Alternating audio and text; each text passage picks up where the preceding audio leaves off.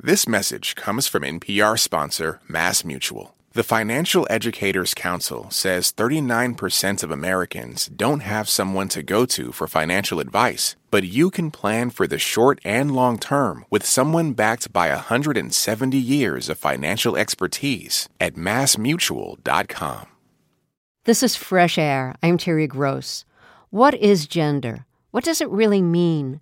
Some people don't identify with the gender they were assigned at birth. Some people identify with more than one gender, and for some, gender fluctuates over time. My understanding of gender has been broadened by listening to the experiences of people who identify as transgender or non-binary. A gender variation we don't hear much about is intersex. People who are intersex have anatomical and/or chromosomal variations, some of which are typically defined as male, others as female. I think we can learn a lot by hearing the experiences of intersex people, their experiences physically, medically, and socially. I know I learned a lot from the new documentary, Every Body, about 3 people who were born intersex. Doctors determined at birth what gender they should be, and in some cases performed irreversible surgery on the infant to make the body anatomically conform to one gender. Doctors advised the children's parents to keep secret that their child was intersex, including not even telling the child until they were in their teens, which caused profound gender confusion for the children. With me is one of the people in the film, Alicia Roth-Weigel, who was born intersex and identifies as she and they. She's an advocate for the rights of intersex people. She consults with hospitals, government agencies, and other organizations to build culturally competent healthcare systems, including for intersex people, and to safeguard bodily autonomy. She's also a human rights commissioner for the city of Austin. She has a memoir that will be published in the fall called Inverse Cowgirl. Also with me is the director of Every Body, Julie Cohen. She also co-directed the documentaries RBG about Ruth Bader Ginsburg, Julia about Julia Child, and Gabby Gifford's Won't Back Down. Her documentary My Name is Pauli Murray is about a non-binary black lawyer and poet who was an early advocate of applying the 14th Amendment's Equal Protection Clause to gender equality. Murray's work was cited by Ruth Bader Ginsburg in one of her Supreme Court briefs. We're going to be having an adult conversation that will likely involve aspects of sexual anatomy. So parents, use your discretion. By the way, Every Body is playing in select theaters around the country. Julie Cohen, Alicia Roth-Weigel, welcome to both of you and congratulations on the film. So I want to say, especially to you, Alicia, that I'm going to be asking about the physical, emotional, cultural, social aspects of being intersex. And I feel comfortable asking you about these things because you talk about them in the film, and I'm sure in other places as well, because you're an advocate for intersex people. But if I ask anything that you're not comfortable talking about, all you need to do is tell me. And if I unintentionally use any language that is considered inappropriate or offensive, I hope you'll tell me, and that will help educate me and our listeners. Does that sound okay? It sounds great. And while intersex people have gotten very used to sharing an inordinate amount of details about our bodies and private lives, one thing that I think even non-intersex people can agree on is we all have bodies. So I think at some point it would be awesome to get to a point as a society where we can talk about those bodies without shame and stigma. Thank you for saying that. I agree about the shame and stigma. It would be nice to talk about bodies without shame and stigma. So let's start with what intersex means. Alicia, you want to get us started? What is the meaning of that? I just gave a very, very cursory explanation. Intersex people are born with physical traits that don't fit neatly into a male or female box on a birth certificate. So we have combinations of hormones, chromosomes, internal reproductive organs, external genitalia that just doesn't fit neatly on one of those 2 binary options that you were taught in elementary biology class are the only options. I think society understands at this point that sexuality is a spectrum. Some people are gay, some are straight, a lot are in between. And society is also starting to understand that gender is a spectrum, that you're not just a man or a woman, but there's a lot in between there too. what society hasn't quite learned yet is that sex is also a spectrum. You're not only male or female. 2% of the world is born somewhere in between those two poles on that spectrum. There are more anatomical combinations of male and female traits when you're intersex. Intersex is really an umbrella term. It encompasses a wide variety of combinations, but what we all share is that our anatomy doesn't fit super neatly into a binary box. When I was telling people that I was going to do this interview inspired by this really interesting documentary about people who are intersex, the response I got from several people was, "Oh, you mean about hermaphrodites? So why don't we use that word anymore?" A couple of reasons. One, because it has been used as a slur and as the butt of jokes for a very long time. And two, because it paints a really false picture of our community. I think when people hear the word hermaphrodite, they picture someone walking around with two fully loaded sets of genitalia in their pants, which actually doesn't exist in human biology. What does exist is unique combinations of sex traits. So, for example, I myself have XY chromosomes, which most people would associate with being male. However, I look very female on the outside in the way that I present because my body was born in a way that does not respond to testosterone. So despite the fact that I was born without a uterus and ovaries and was instead born with internal testes, my testes would have produced testosterone, but my body would have rejected that and peed some of that testosterone out and converted the rest to estrogen. And I would have developed naturally on my own. So I view that actually as a superpower. It's like my body can convert testosterone to estrogen, and I think that's pretty cool. But unfortunately, the rest of the world doesn't quite see it that way yet. The reality of sex is that it is a lot more complicated than just two boxes on a birth certificate. And rather than changing the birth certificate to fit the natural diversity of human bodies, unfortunately, we currently change human bodies to make them fit on a piece of paper. How has your human body changed when you were an infant? My parents actually knew that I was intersex when I was born because before I was born, they did an amniocentesis test, which is kind of like an ultrasound, but a little more invasive. It involves a needle and it provides a lot more information. And in this current day and age of genetic testing, a lot of people know a lot of information about their kids' genetics even before they're born. And so my parents knew from that test that I had XY chromosomes. So when I popped out of my mom with looking like a female with a vagina, everyone knew that something was up. Had that genetic test not been performed, my parents never would have known that I was intersex until much later in life when I just never menstruated, come the time of puberty. Because again, I was born without a uterus and ovaries, so there would be no organs to menstruate from. But because they knew from when I was born, doctors very quickly told my parents that I had internal testes. They ran some tests that told them that, and that my internal testes could become cancerous one day.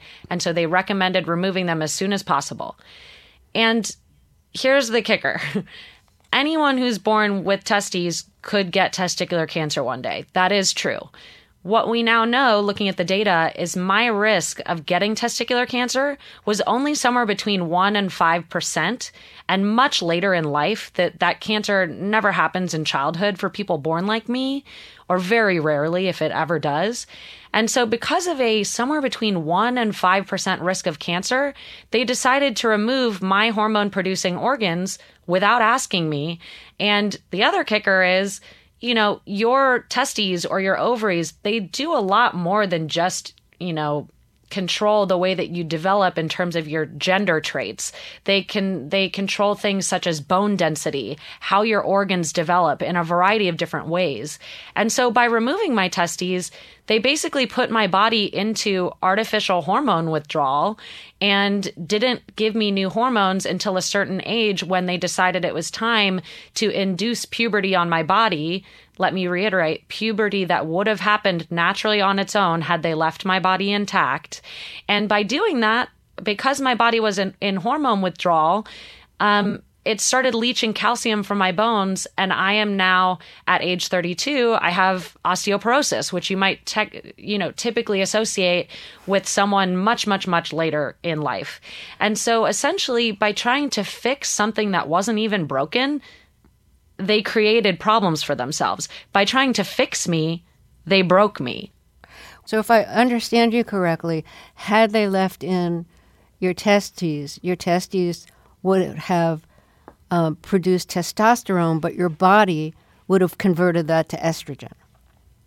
That is correct. My testes would have produced estrogen that would have induced a typical puberty that you might associate of a female. I know intersex people who were left intact and developed naturally on their own. And an analogous example I like to give, because a lot more people are familiar with something called the BRCA gene than they are with intersex people. The BRCA gene is a genetic variant that confers with it a high risk of breast cancer and ovarian cancer.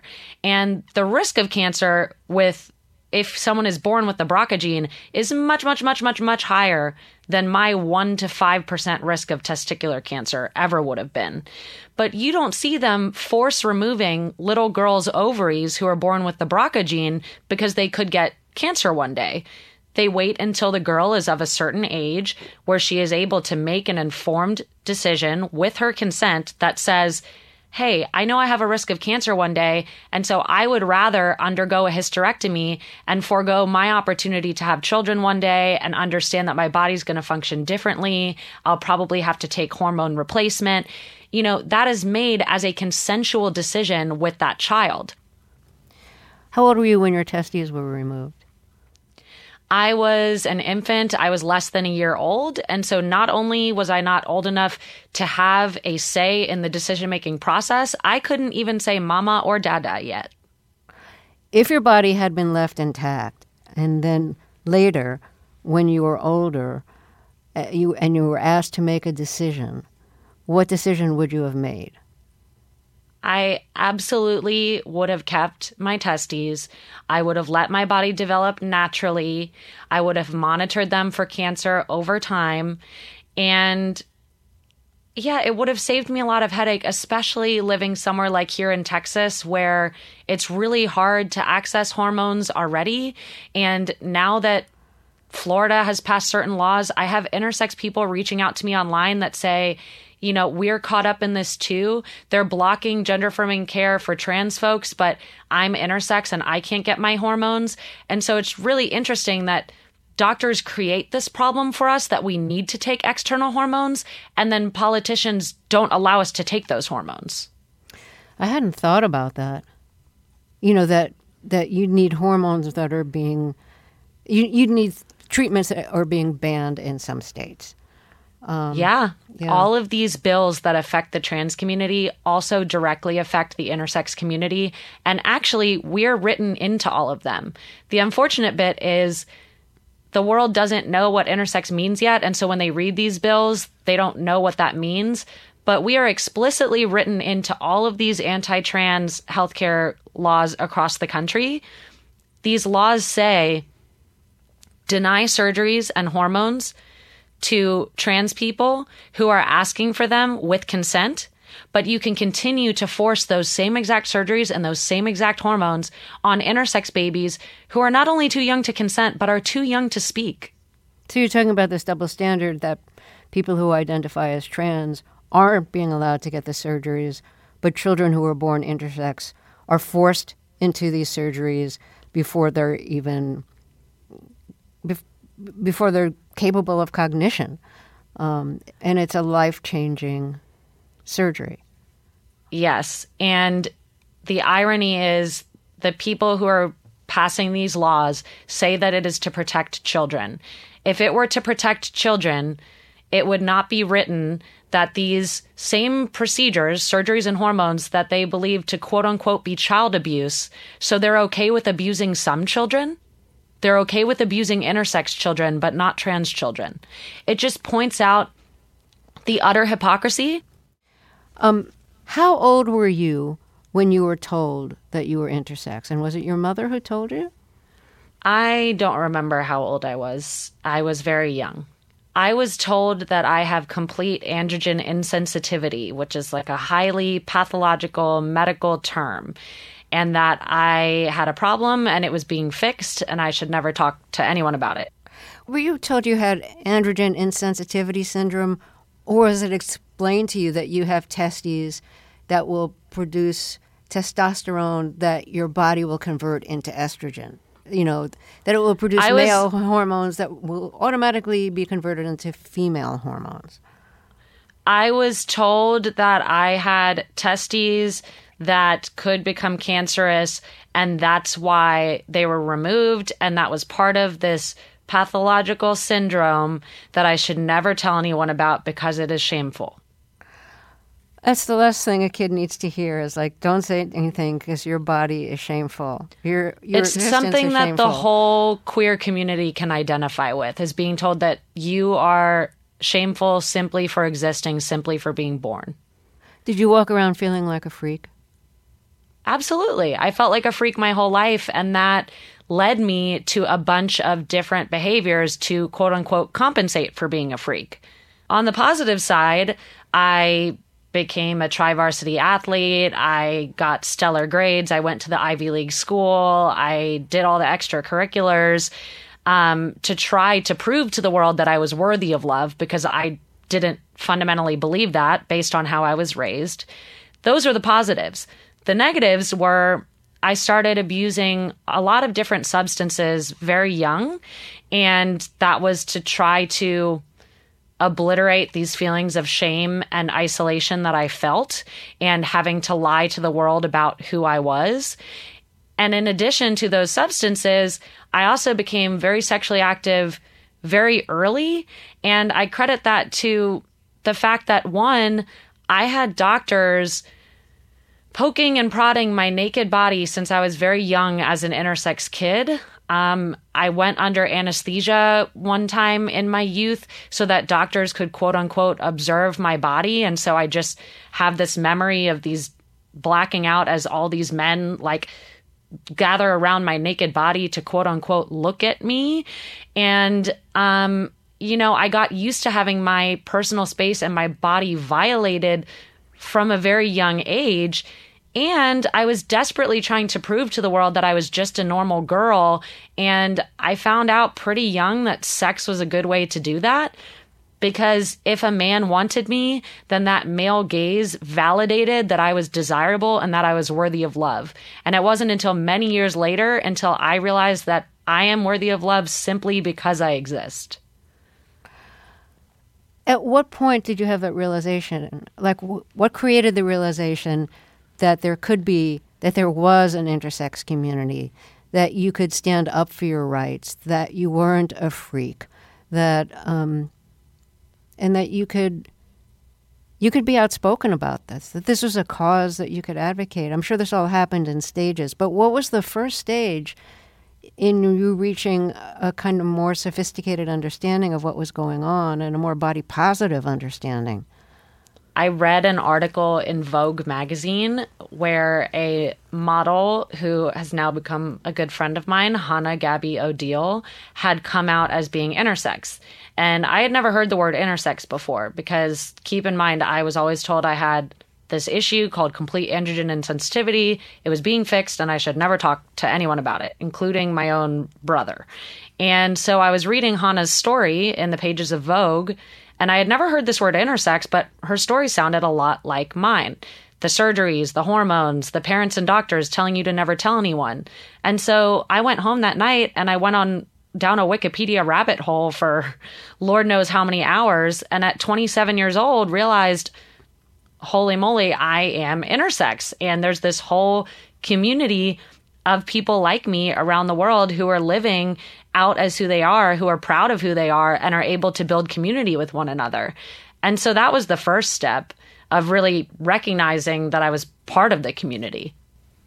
27. To live 27 years and not know something so fundamental about your very being. Well, let's take a short break here, and then we'll talk some more. If you're just joining us, my guests are Alicia Roth Weigel, one of the 3 intersex people profiled in the new documentary Every Body. Also with us is the film's director, Julie Cohen. The movie is playing in select theaters around the country. We'll be right back after a short break. I'm Terry Gross, and this is Fresh Air. This message comes from NPR sponsor Redfin. Redfin updates their listings every 2 minutes and gives personalized recommendations based on the homes that you like, so you can find the home that's just right for you. You can favorite homes, share listings with others, and even schedule tours with a local Redfin agent, all in the app. When you're ready to buy, an experienced local Redfin agent can guide you through the whole process, and they know how to help you win the right home at the right price. So download the Redfin app to get started today. Okay, close your eyes for a second. Now imagine you're on your dream vacation. No work calls to answer, no text messages to respond to, just your suitcase and an opportunity. The opportunity to just take yourself out of your routine and travel deeper. How to actually take that dream trip. That's on the Life Kit podcast from NPR. Let's get back to my interview with Alicia Roth Weigel, one of 3 intersex people profiled in the new documentary Every Body. Also with us is the film's director, Julie Cohen. People who are intersex have anatomical and or chromosomal variations, some of which are typically defined as male, others as female. We're having an adult conversation, so parents, use your discretion. Alicia, I want to get back to something we were discussing earlier. You must have had to deal with a lot of just like anger against the medical people who prodded and poked you and put you under anesthesia so that they could just, examine your body more, about the fact that you were given this surgery without being old enough to have a say in like what your gender was going to be. How have you dealt with whatever anger has come out of all of this? If I'm being honest with you, Terry, I never was really mad at my parents nor the doctors because they are operating on society. I am more mad at society that leads the parents and doctors to feel like they have to operate that way. And the reason why I'm more mad at society is because we have been out here shouting for 30 years about what's happening to us. There are major organizations like the United Nations that defines these surgeries as torture. Genital mutilation is not something that only happens in far-off tribes in Africa. It happens in accredited hospitals across the United States each and every day. And yet, society has such an aversion to curiosity, to rather than othering something that is different, embracing it and learning about it. And that's where my anger is. It's like we need to teach our children, who will then become adults, that we need to remain curious and open-minded and be open to learning and be open to loving, because only then will these surgeries really stop. And only then will intersex kids be able to be raised out as who we truly are. There are places that have banned or condemned intersex surgery on infants, banned or condemned it before the child is old enough to have a say in what they want, unless it's medically essential, as opposed to just gender conforming. And Alicia, you were actually active in Austin, I believe, in getting city council to state the condemnation.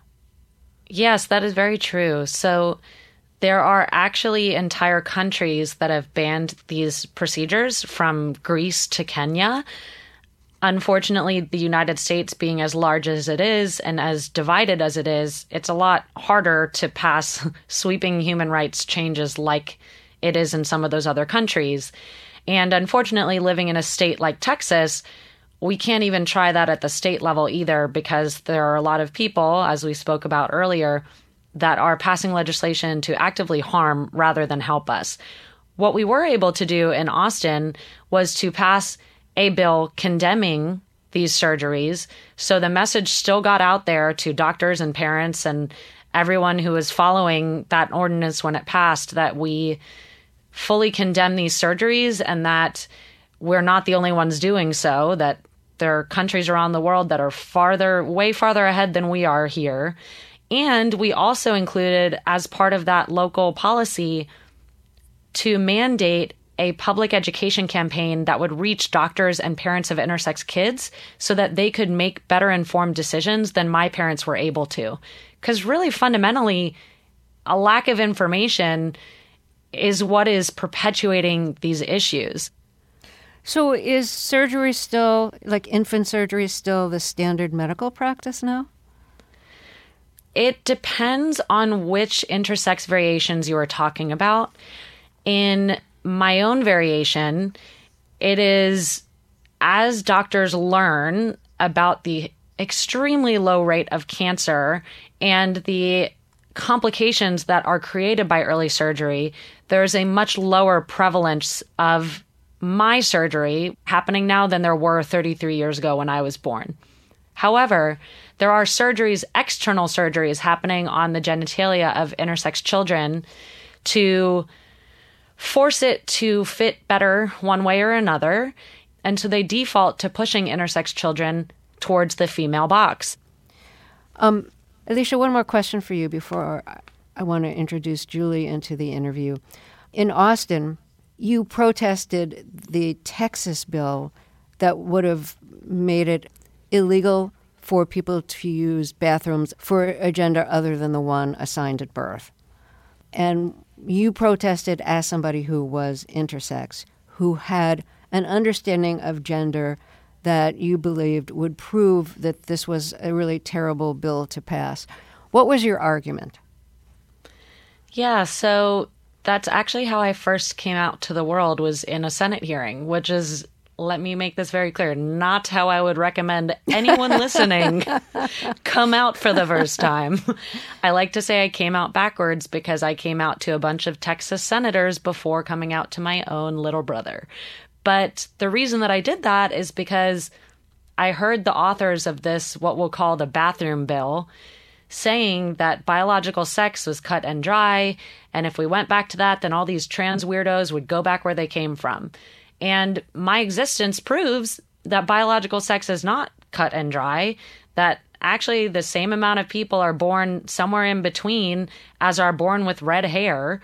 And so my argument was basically, it was less of an argument and more of a question, which is, where am I supposed to pee? Because based on this bill, I mean, I was born with internal testes, but they still want me peeing with the women? Or if not, do they really want me to pee with the men? It's not like I can stand at a urinal. And so I guess I was kind of asking them, if they want me to pee outside, that sounds pretty unsanitary and like I might get arrested for public urination. So that didn't sound like a good idea either. And I'm somewhat joking because it was mainly just to point out the ridiculousness of this bill and basically to kind of urge them that if they're looking to actively discriminate against a huge swath of human beings, they should probably at least open a biology textbook first. Let's take a short break here, and then we'll talk some more. If you're just joining us, my guests are Alicia Roth-Weigel, one of the 3 intersex people profiled in the new documentary Every Body. Also with us is the film's director, Julie Cohn. We will be right back. This is Fresh Air. This message comes from NPR sponsor Stearns & Foster. To Stearns & Foster, your comfort is their everything. So they've made a mattress that's irresistible inside and out. Every Stearns & Foster mattress is handcrafted. Every stitch, every layer uses the finest materials, like indulgent memory foam and ultra-conforming IntelliCoils for the coziness you want with the support you need. Timeless quality for your most comfortable sleep. Stearns & Foster, what comfort should be. More at stearnsandfoster.com. This message comes from NPR sponsor Acorn TV. Acorn TV isn't just good, it's brilliant. With exceptional television from around the world. Their romances are more charming, their mysteries cozier, their noirs more gripping, and their comedies cleverer. More clever? Oh, you get it. Acorn TV is brilliant stories told brilliantly. Visit acorn.tv for a 30-day free trial with promo code NPR. So, in a nutshell, Acorn TV. Brilliant.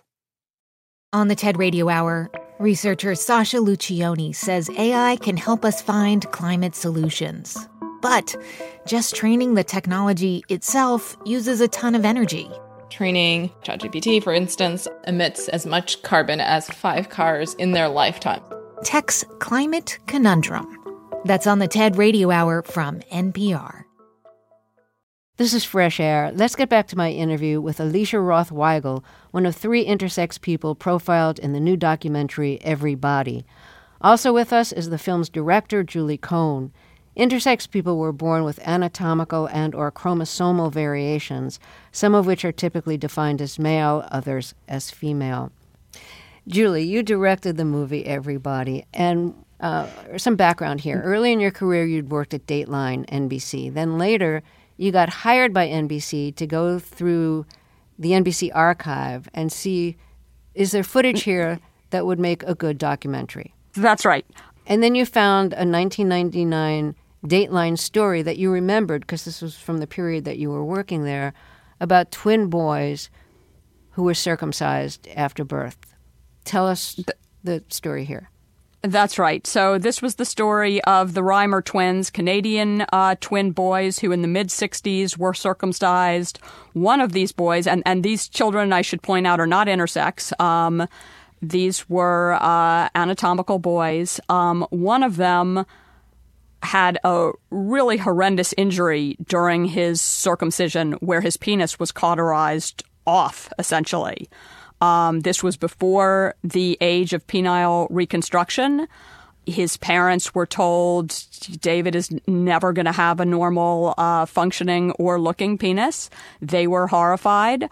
They sought guidance ultimately from a sex researcher at Johns Hopkins University named Dr. John Money, who was quite visible and, had a huge national profile at that point. Dr. Money had a theory about gender that it was extremely malleable up until around age 2 or 3. Basically, any child could be raised as any gender if you made the interventions early enough. So what he recommended to the Reimer family is we should take this boy and essentially turn him into a girl. So David had surgery this baby boy had surgery. He was raised as a girl wearing dresses. They renamed him Brenda. The family even moved to a different town for a period so that nobody would remember that there actually had been a boy. David was told nothing about this and, give him dolls instead of toy trains, like have him see mom putting on makeup, like do all the things that could help move gender development in a female direction. This child always felt uncomfortable, even though they knew nothing about it, because this had happened when David was an infant, before age 2. And David always felt uncomfortable as Brenda, even went as far as always trying to urinate standing up, because he actually knew he was a boy. But whenever he would raise that, the parents would tell him, under the guidance of this doctor, no, you're a girl, Brenda, you should do girl things. In adolescence, when it came time to start taking female hormones to encourage feminine teenage development, the child said, why do I have to do this? And was told by their father, this is so that you can, grow breasts to wear a bra. And the kid said, but I don't want to wear a bra. Everything about it felt uncomfortable. Ultimately, the parents broke down and told him the truth, that he had been born a boy, that he had had this injury, and that's why they were raising him as a girl. They thought he would be horrified by this information. In fact, he was incredibly relieved because now his whole childhood made more sense to him. He, over a period of time, went back to living as a boy, started taking male hormones. Eventually, when it became feasible, did have reconstruction surgery. He married a woman, adopted her children, began living life as a man. But meanwhile, Dr. Money, who had really liked the idea of performing this experiment on this kid because he was an identical twin. So you basically had a subject and a control. You were raising one as a girl, one as a boy. And he had written a number of studies saying that this experiment had been a huge success. So how did that affect the medical literature about gender surgery, performing gender surgery on infants? Yeah. This actually did impact the medical literature and the whole study of intersex infants, because this case, although David Reimer wasn't intersex, this case was used as the proof, as the justification for performing surgeries on intersex children. Like, if you can make a boy a girl through surgery, then certainly you can take an intersex child somewhere on a spectrum and raise that child as a girl, and they can be happy and healthy. It wasn't true even in this test case, but that misinterpretation, and I'm being generous because that false interpretation spread fairly widely, and this case was used as a justification for sex on intersex infants and children. Until it was debunked by a Canadian psychiatrist who knew the truth. But initially, his papers were rejected. But what's the state of Money's reputation now and of his findings that this kind of surgery was a big success? So Dr. Money's study was ultimately debunked in the late 90s. The debunking got a fair amount of attention, but for a variety of reasons, a lot of them being that this case was initially anonymous, the debunking never quite spread as widely as the initial bunking. Surgeries on intersex infants continued even while this foundational case had been debunked. And we should mention that David, this twin, died by suicide, gunshot, in 2004. He was in his late 30s. Did you ever talk to his twin, Brian? So we don't mention this very sad fact in the film, but David's twin brother also died. He died of a drug overdose, actually shortly before David did. So both of the twins, as well as their parents, are now deceased. Oh. You have footage from the original Dateline interview, and David just looks so traumatized. It almost looks like he's in a horror movie and just saw the monster or the axe murderer. Yes, David's pain is visible on his face throughout that interview. And I guess, part of what propelled me to make this film about modern-day intersex people was looking through the field tapes of those original stories, not what ended up in the Dateline piece, which was, quite specifically about that one case and David's incredible story. But looking through the field tapes was a moment that we include in the film where David says, he's being asked by Keith Morrison, the NBC correspondent, why did you decide to come out and talk publicly about your very painful life story? And David says it's because he understands that his case was used as a justification for surgery on intersex infants and children, and he felt it was important to stop that, and he thought that the best way to do that would be for him to come forward. And hearing him say those words some years now after his suicide felt really poignant and powerful, and kind of led me to looking in a sort of jumping ahead and looking at what's going on with the intersex rights movement of today, and finding out that quite a lot is going on. Well, let me reintroduce you both. My guests are Alicia Rothweigel, one of 3 intersex people profiled in the new documentary Everybody, and the film's director, Julie Cohn. We'll be right back after a break. This is Fresh Air. This message comes from NPR sponsor BritBox, streaming acclaimed original series you won't find anywhere else, with powerful performances from Jodie Whittaker, Tamara Lawrence, Bella Ramsey, Matthew McFadden, and more, streaming at BritBox.com/NPR.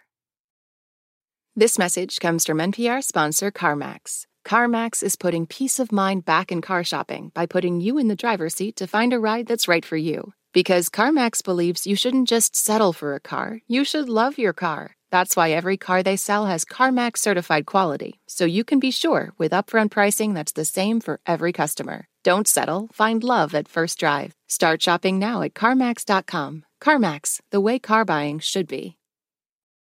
Summer is for going to the movie theater because it's too hot to stay home. It's for driving with the windows down, listening to your favorite music. It's for stretching out while you're on vacation to gobble up a TV show. For a guide to some of the TV, movies, and music we are most excited about this summer, listen to the Pop Culture Happy Hour podcast from NPR. Alicia, you work with healthcare providers on appropriate healthcare for intersex people. Because you say once you turn 18, there are no doctors who understand intersex bodies. So why is that only pediatricians understand intersex bodies? And what are you trying to change? Like, what are the special needs of people who are intersex in terms of medical needs? Yeah, so if you think about it, because there was this prevalence in the medical community that said, we'll do this surgery and then they'll be fixed and everything's fine, the only doctors that they needed were pediatricians because that's when they were doing these surgeries. And then they all assumed that we were fixed and everything would be okay. Now we're realizing that a huge swath of our population is ending up with osteoporosis, oftentimes because of these surgeries and inadequate hormone therapy because of the lack of data and the lack of standards of care for our community. And so I actually have been working with President Biden's administration, and he included in his Pride Month executive order of last year, of 2022, as part of that historic executive order that did everything from banning conversion therapy to addressing homelessness rates in the LGBTQIA youth communities, he also included a mandate for a public health report on healthcare inequities faced by intersex people. And they have completed that report over the course of a year, and they will be releasing it at some point later this summer. Alicia, the expression now is LGBTQIA. So it's lesbian, gay, bisexual, trans, queer, I for intersex, and A for asexual. In grouping all those groups together under one umbrella, what do you think are the strengths of doing that? And do you think that there's any downside to grouping sexual orientation and gender fluidity under the same umbrella? You know, what are the pros and, if any, the cons? So the pros is just that we share so many common experiences. Just like people who grow up gay grow up often feeling ashamed simply for existing, or might have undergone conversion therapy, whereas intersex kids also undergo conversion therapy just using surgeons and scalpels instead of electroshocks. We also hold a lot in common with the trans community in that we often have had surgeries that change our body's gender presentation, and oftentimes we have to take hormone replacement therapy like I will my entire life because of the surgery that I underwent. So there's so much natural overlap and allyship between our experience that I think it makes total sense to include us in that community. Just like there are some gay people who are closeted and not out, there are some intersex people who I think also don't consider themselves part of the LGBTQI plus community. And maybe it's because, you know, they are straight in terms of their sexuality, or their gender, the choice of their gender was not wrong. But for me, including us as part of that community, it helps all of those other letters in the acronym feel compelled to stand up for us. Just like the gay community was so vital in trans folks finally getting a platform to be able to fight for their needs, we are now asking on all of our brothers, sisters, and comrades in the broader queer and trans community to now fight for us too. Because just like I showed up to help kill the bathroom bill, even though it wouldn't have necessarily affected me, it already says female on my birth certificate and I pee in the women's room, I was there to really help my trans friends that day. We really hope that our gay and and queer and trans friends will stick up for us as well, understanding that all of our liberation is intricately bound up in one another's progress. It seems that one of the reasons why Republicans are targeting trans people right now and using the kind of anti-trans position to rally the base for the election is because you can't really target gay people to the extent that conservatives used to target gay people, because everybody knows somebody who's gay, family, friend, neighbor, colleague at work. And so it's much harder. I'm not saying it's no longer done, but it's more difficult now to demonize gay people. So much easier to demonize trans people and make them the target and the rallying point. Are you feeling that? And because intersex, what can I say? I mean, intersex isn't even on the agenda yet, but it might be soon. Yeah, so unfortunately, intersex is on the agenda. A common misconception that I like to correct is that Republicans actually very much know about intersex individuals because they have written us into their bills targeting the trans community. So unfortunately, the Republicans have done their homework. They know that intersex people exist, and they are actively targeting us. The Democrats, unfortunately, have not, and they don't even know that we exist in order to protect us. So I do like to clarify that misconception, because one side has done their homework and are using it to hurt us when the other side needs to do their homework to protect us from those who seek to harm us. So they're actively targeting intersex people by writing them into the legislation? Yes, absolutely.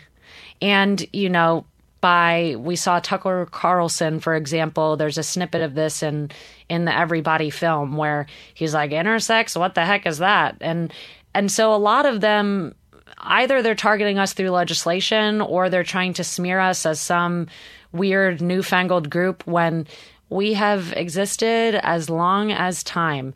Intersex people are included in mythology, in even religion, different religious groups, in tales as old as time. And actually, in many indigenous communities around the world, we were revered as seers, as healers. We exist in a liminal space in terms of our bodies, and we were seen as also understanding kind of breaking the boundaries between the earth and heaven, or between these different realms, and having a greater perspective on humanity. It's only in recent times of colonization where being gay or being trans became pathologized, and that's the same exact story as intersex existence as well. Well, Alicia, thank you so much for talking with us.